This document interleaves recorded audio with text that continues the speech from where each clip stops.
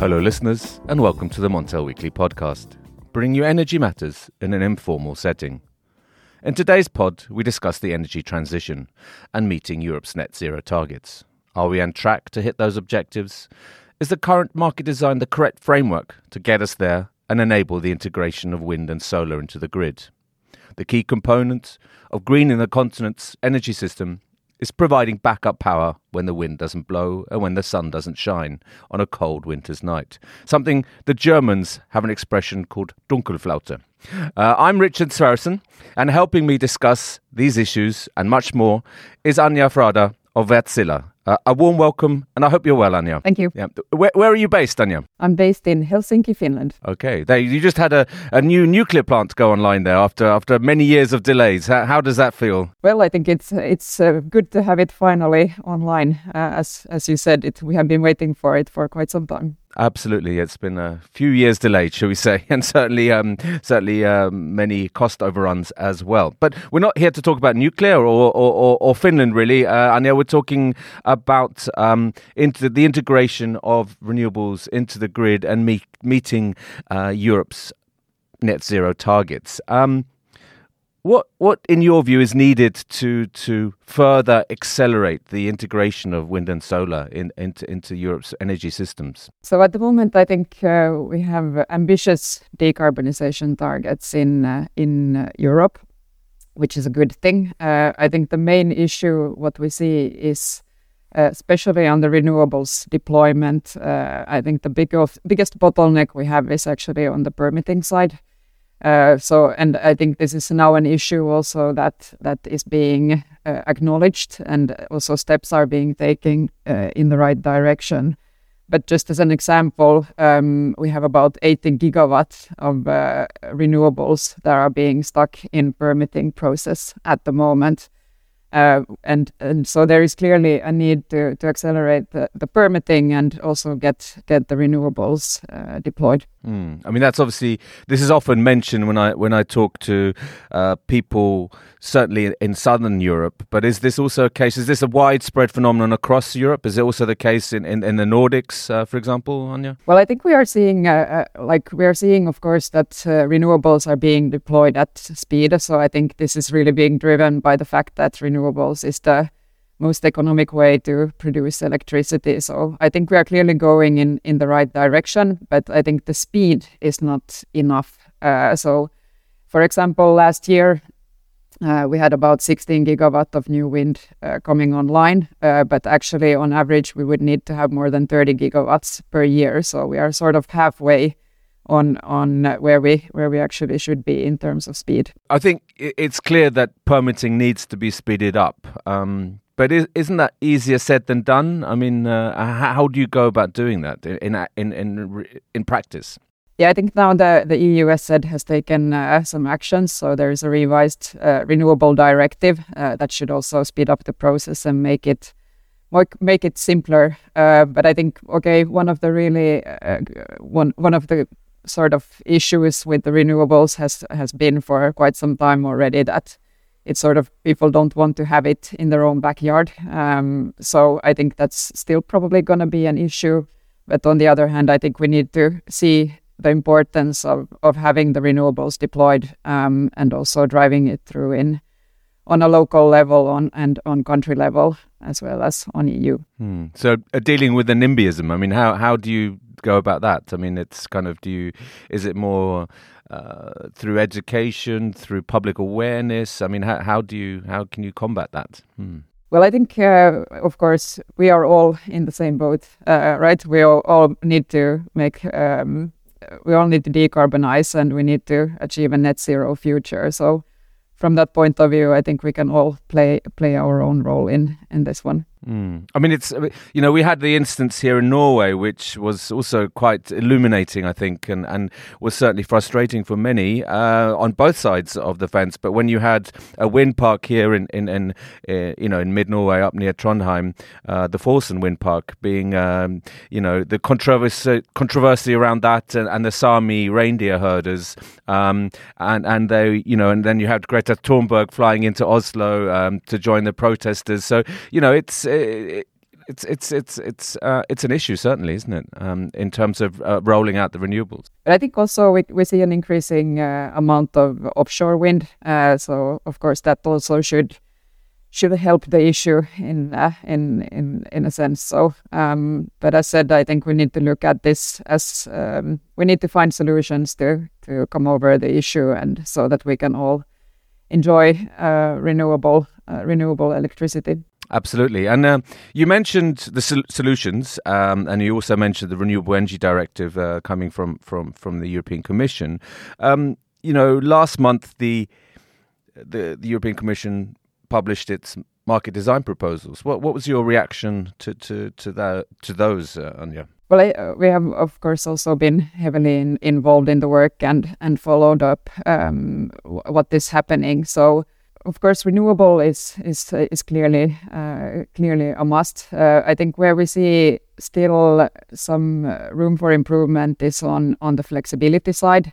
So I think the EU electricity market reform has focused quite a lot on demand side management and storage in terms of flexibility, but it sort of overlooks the fact that we also need to have firm, flexible capacity. So I think this is like the flexibility will play a really key role in our future energy systems. So it's not enough to only have the renewables. We really need to ensure that we have the flexibility, and the flexibility both as a combination of short-term flexibility, but also the longer duration one. So could you be more specific, Daniel? What type of flexibility is required here? This is the backup. This is when I said in the introduction for the cold winter's day where there's very little wind. What kind of flexibility would be optimum in those kind of situations? So as said, I think now the directive is more focusing on the short-term flexibility, and that's mainly the energy storage. So I think energy storage is of course a really needed component in our energy system. But then when we look at longer periods of time, then you also need to have the firm capacity. And for us, the firm capacity is really flexible engine-based power plants that are able to quickly react to the market conditions, so they are able to ramp up and ramp down according to the renewable generation. So I think when we look at sort of firm assets, we usually talk about nuclear, or we talk about coal, or we talk about engine-based power plants, and what the issue usually is with the coal and the nuclear is that they are not flexible. So in case there is a lot of renewables in the system, you cannot ramp them down, which means that you actually need to curtail the renewable energy, which is of course not something that we want to do. And that's why when we talk about the flexibility, it's really important that the capacity can adapt to the renewable generation, so that we don't run them unless we have to. And there, I think our technology in terms of flexible engine power plants is really one of the leading ones. Yeah. What's the fuel there? Is it gas, right, or what? Today we use mainly gas, but I think it's really important to highlight that the gas can be then substituted by sustainable fuels in the future. So when we will have availability of hydrogen or other zero carbon or carbon neutral fuels, then we can also convert these plants to using, for example, hydrogen or ammonia or methanol. So it's I think the future proofing of these assets are really important. So they are not they can run on other fuels than gas when we have them available. Are market signals that currently you see in the short term and in the long term market, are they enough to incentivize the constructions of such backup capacity, or do you need additional mechanisms such as a capacity market? What's your view here, Anja? This is actually in the work we did for the market reform as well. When we have looked at the markets, we see that there is not enough incentive today. What we really would need is a sort of a capability market. So similar to what you mentioned, the capacity market, but also looking at the characteristics of the technology in terms of what services it can provide to the grid. So I mentioned a few already, like fast startup or ramp down of the technology, adapting to or like being able to basically adapt to the renewable generation. I think are really key ones. So it's sort of a capacity market that really takes into consideration also how you can operate that technology. So it's not only there as a sort of backup in case of emergency. Okay, that's interesting. I mean, you see, Sweden is looking also to some form of backup capacity mechanism, isn't it? It's just announced, and I know maybe there are plans in Germany as well. Is this something you're seeing more and more in several member states in Europe, maybe globally as well? Yeah, I think this is a hot topic at the moment. So I think it's recognized that the investments in flexibility need to be there. And I think actually we see some of this also when we talk about the energy storage. So in general, the flexible assets, the sort of best market conditions where we incentivize more capacity is when you have possibility for different revenue streams. So you can sort of maximize the revenue streams based on what service you can provide to the grid. So I think markets, I think there's a discussion, also active discussion going on in the UK, for example, of course in Europe, but we are talking about the same topics also in the US. So you're providing the full range of ancillary services with this kind of capacity, yeah, in a sense, yeah. But there's one issue as well, which we've seen emerging quite a lot in current weeks, and the outlook is for these kind of incidents to continue. In that the problem of, I suppose, it's cannibalisation. When you have too much capacity in one area, potentially also low demand, you see the instances of negative prices. Now we've seen that recently in the Netherlands. We've also seen the opposite effect as well when intraday prices really hit the roof for certain periods. Are we likely to see more of this going forward? Without the kind of solutions that I know that you've been talking about with the flexibility options. Yeah, I think we will see more volatility in the market. That's clear, and of course the negative prices occur when you have too much generation at the same time. And here I would also like to note coming back to the flexibility point. So when we have these days where there's like really optimal renewable generation conditions, it's super important that we have flexible capacity in the system, because then they don't need to run. But if you have like big nuclear plants or big coal plants that you cannot shut down, you will curtail the renewable energy. And so that's really, when we look at the whole power system, that's why it's so important that you design it properly, so you can really take advantage of the renewables.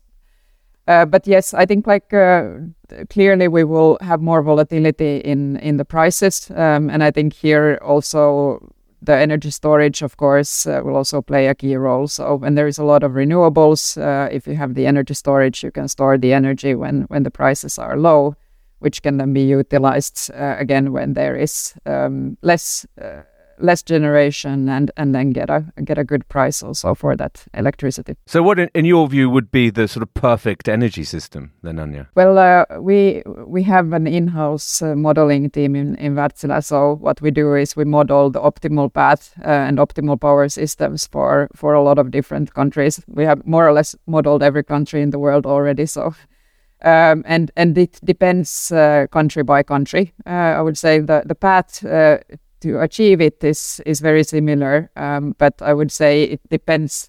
For example, some countries have a lot of hydropower, other countries have a big nuclear installed base. So These will, of course, impact also how the optimal system looks like. But in general, what we see is that the future power systems will be based on renewables coupled with flexible capacity, and that usually gives the least cost system. So, in other words, the cheapest electricity for consumers. Absolutely. If you had a wish list to policymakers in Brussels, what would be top of your list, or top 2 items on your list that you would ask them to do in terms of the market design discussion? In terms of the market design discussion, I would clearly emphasize the fact that more flexible capacity is needed, and there needs to be proper incentives in the market to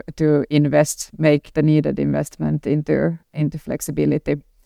And then the other one, I think, is really to look at this from a technology agnostic point of view. So really think about which are the how do you design a market that will incentivize the best build out of the best power system for us. So really incentivizing the right technologies to be built.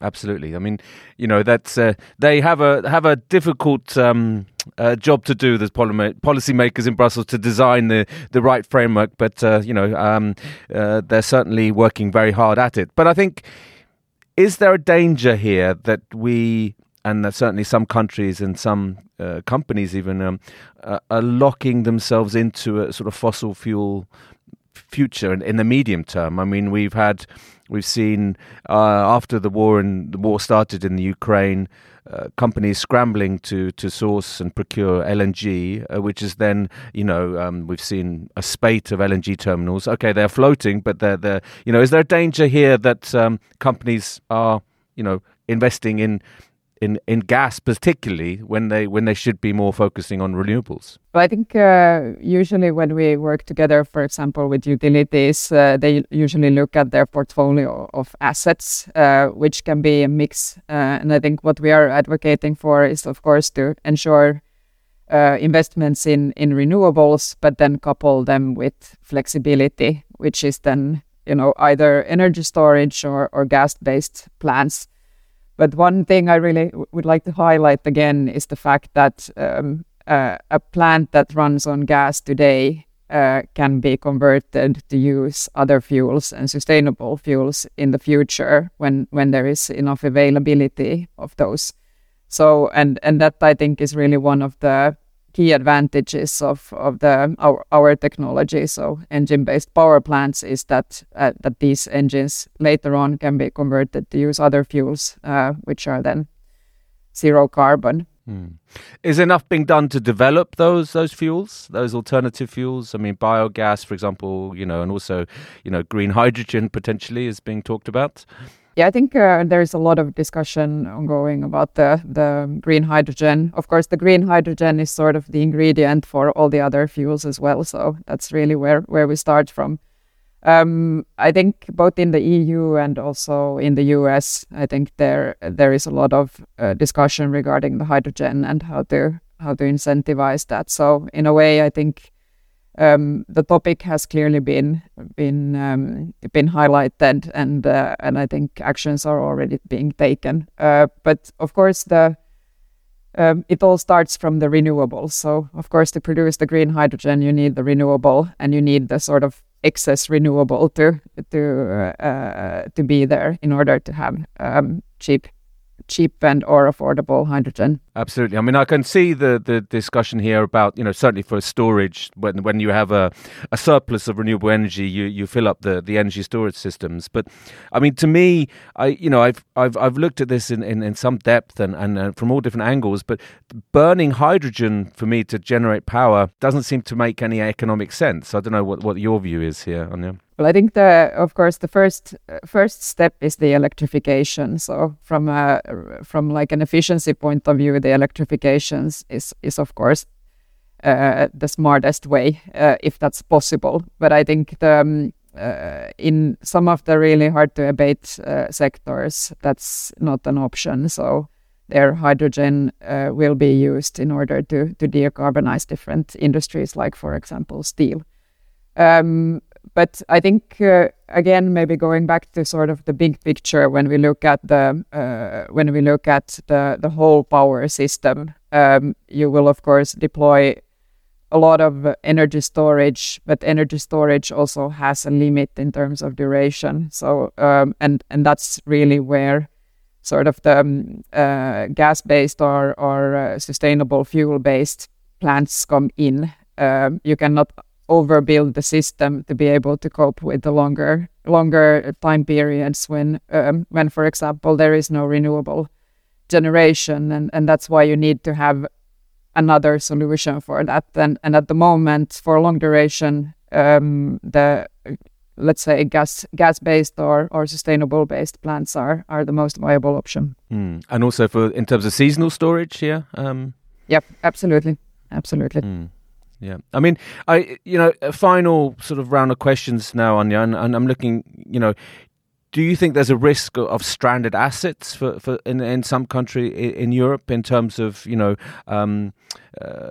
companies or countries locking themselves into, similar to what I asked before, but about this time about stranded assets, that there's a risk of locking into inflexible assets? Yeah, I think that's really the key thing, right? You need to, if you invest in technology today, you need to ensure that it's as flexible as possible, because the inflexibility is that will not work optimally in a renewable-based system. So the more flexible the asset, the better it is. And at least my personal opinion is that that's not a risk, especially when you have the opportunity and possibility to use other fuels in the future. But I think, you see like the country where you're based, France, the UK, they have massive plans to build out or roll out nuclear plants and nuclear capacity. But if I understand you correctly, you're saying these are actually not very flexible at all and may not be able to fit perfectly with the renewable system. Would that be correct, Anja? Yes, that's correct. So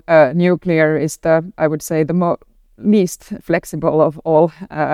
So you're not really able to ramp up or ramp down a nuclear plant. So it runs on base load. And there is, of course, plans, but I think when we look at this again from like power system modeling point of view, we see that actually the nuclear is always the most expensive option because it's so expensive to build. And that's a big bottleneck, I would say, for the nuclear technology as such. It takes a long time to get the assets deployed, and they cost a fortune. But they can't load run, or they can't be flexible in terms of balancing with renewables. Yet we are seeing, huge plans in several European countries to expand their capacities with that technology. Yeah, and basically what happens then, as I mentioned already, is that if you have this inflexible capacity that you cannot ramp down, what happens is that you need to curtail the renewables. And of course, that's, I think, that's something we don't want to do. Yeah, exactly. And if you're curtailing new renewables and prices are negatives, you may be also giving signals to investors that maybe it's not such a good idea to invest there. Wouldn't that be also a way of looking at it? So, yeah, but it's certainly a very complex arena. And thank you very much for shedding some lights on how we can get to net zero and meet the challenges of the energy transition. So thank you very much for being a guest on the Montel Weekly podcast. Thank you. So, listeners, you can now follow the podcast on our own Twitter account, aptly named the Montel Weekly Podcast. Please direct message any suggestions, questions, or, let us know if you think you have a good idea for a guest on the show. You can also send us an email to podcast@montelnews.com. Lastly, remember to keep up to date with all that's happening in energy markets on Montel News. You can subscribe on Apple Podcasts and Spotify, or wherever you get your podcasts from. Thank you and goodbye.